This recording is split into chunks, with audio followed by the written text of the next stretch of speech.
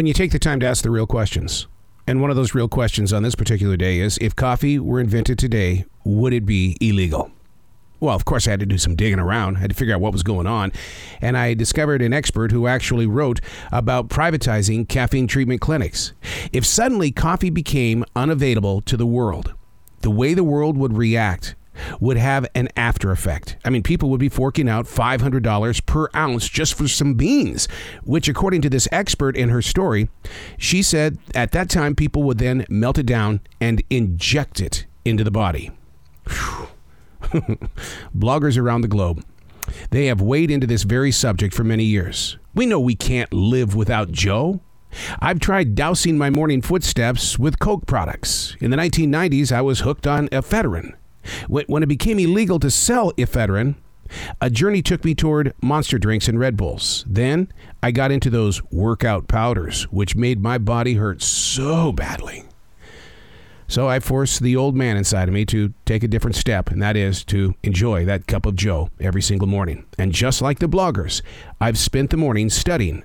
And I too wonder, and I do worry about the possibilities of someone or something disrupting the flow of that very delicious cup of coffee. Hey, it's Arrow. This is The Daily Mess, a chronological walk through an everyday world. I am a daily writer, and it's junk like this that it pops up inside your head, and you can't ignore it. You've got to go and find some answers on stuff like this. What if the world either made coffee illegal, or if something or someone took it away? How much would you be willing to fork out just to get that caffeine rush? This is The Daily Mess. I was asked yesterday if I've ever had moments where I can't create. And being a daily writer for 28 years, I found that to be a very difficult question to answer. And the reason why is because you have to define create for me. Are we talking about creating art, creating books, poetry, food, conversation?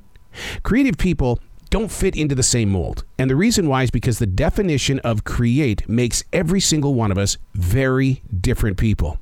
And that's where a lot of people begin to feel uncomfortable. Feeling different is accepted or it's judged.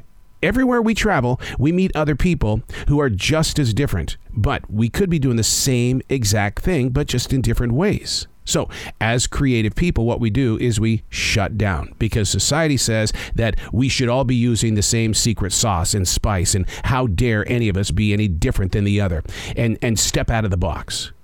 When I personally find myself in a moment of, oh my God, I feel less creative than yesterday. Oh my God.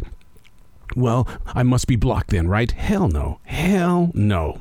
That's when I accept the emotion, but I still move through the storm, developing better creative habits because I took my time.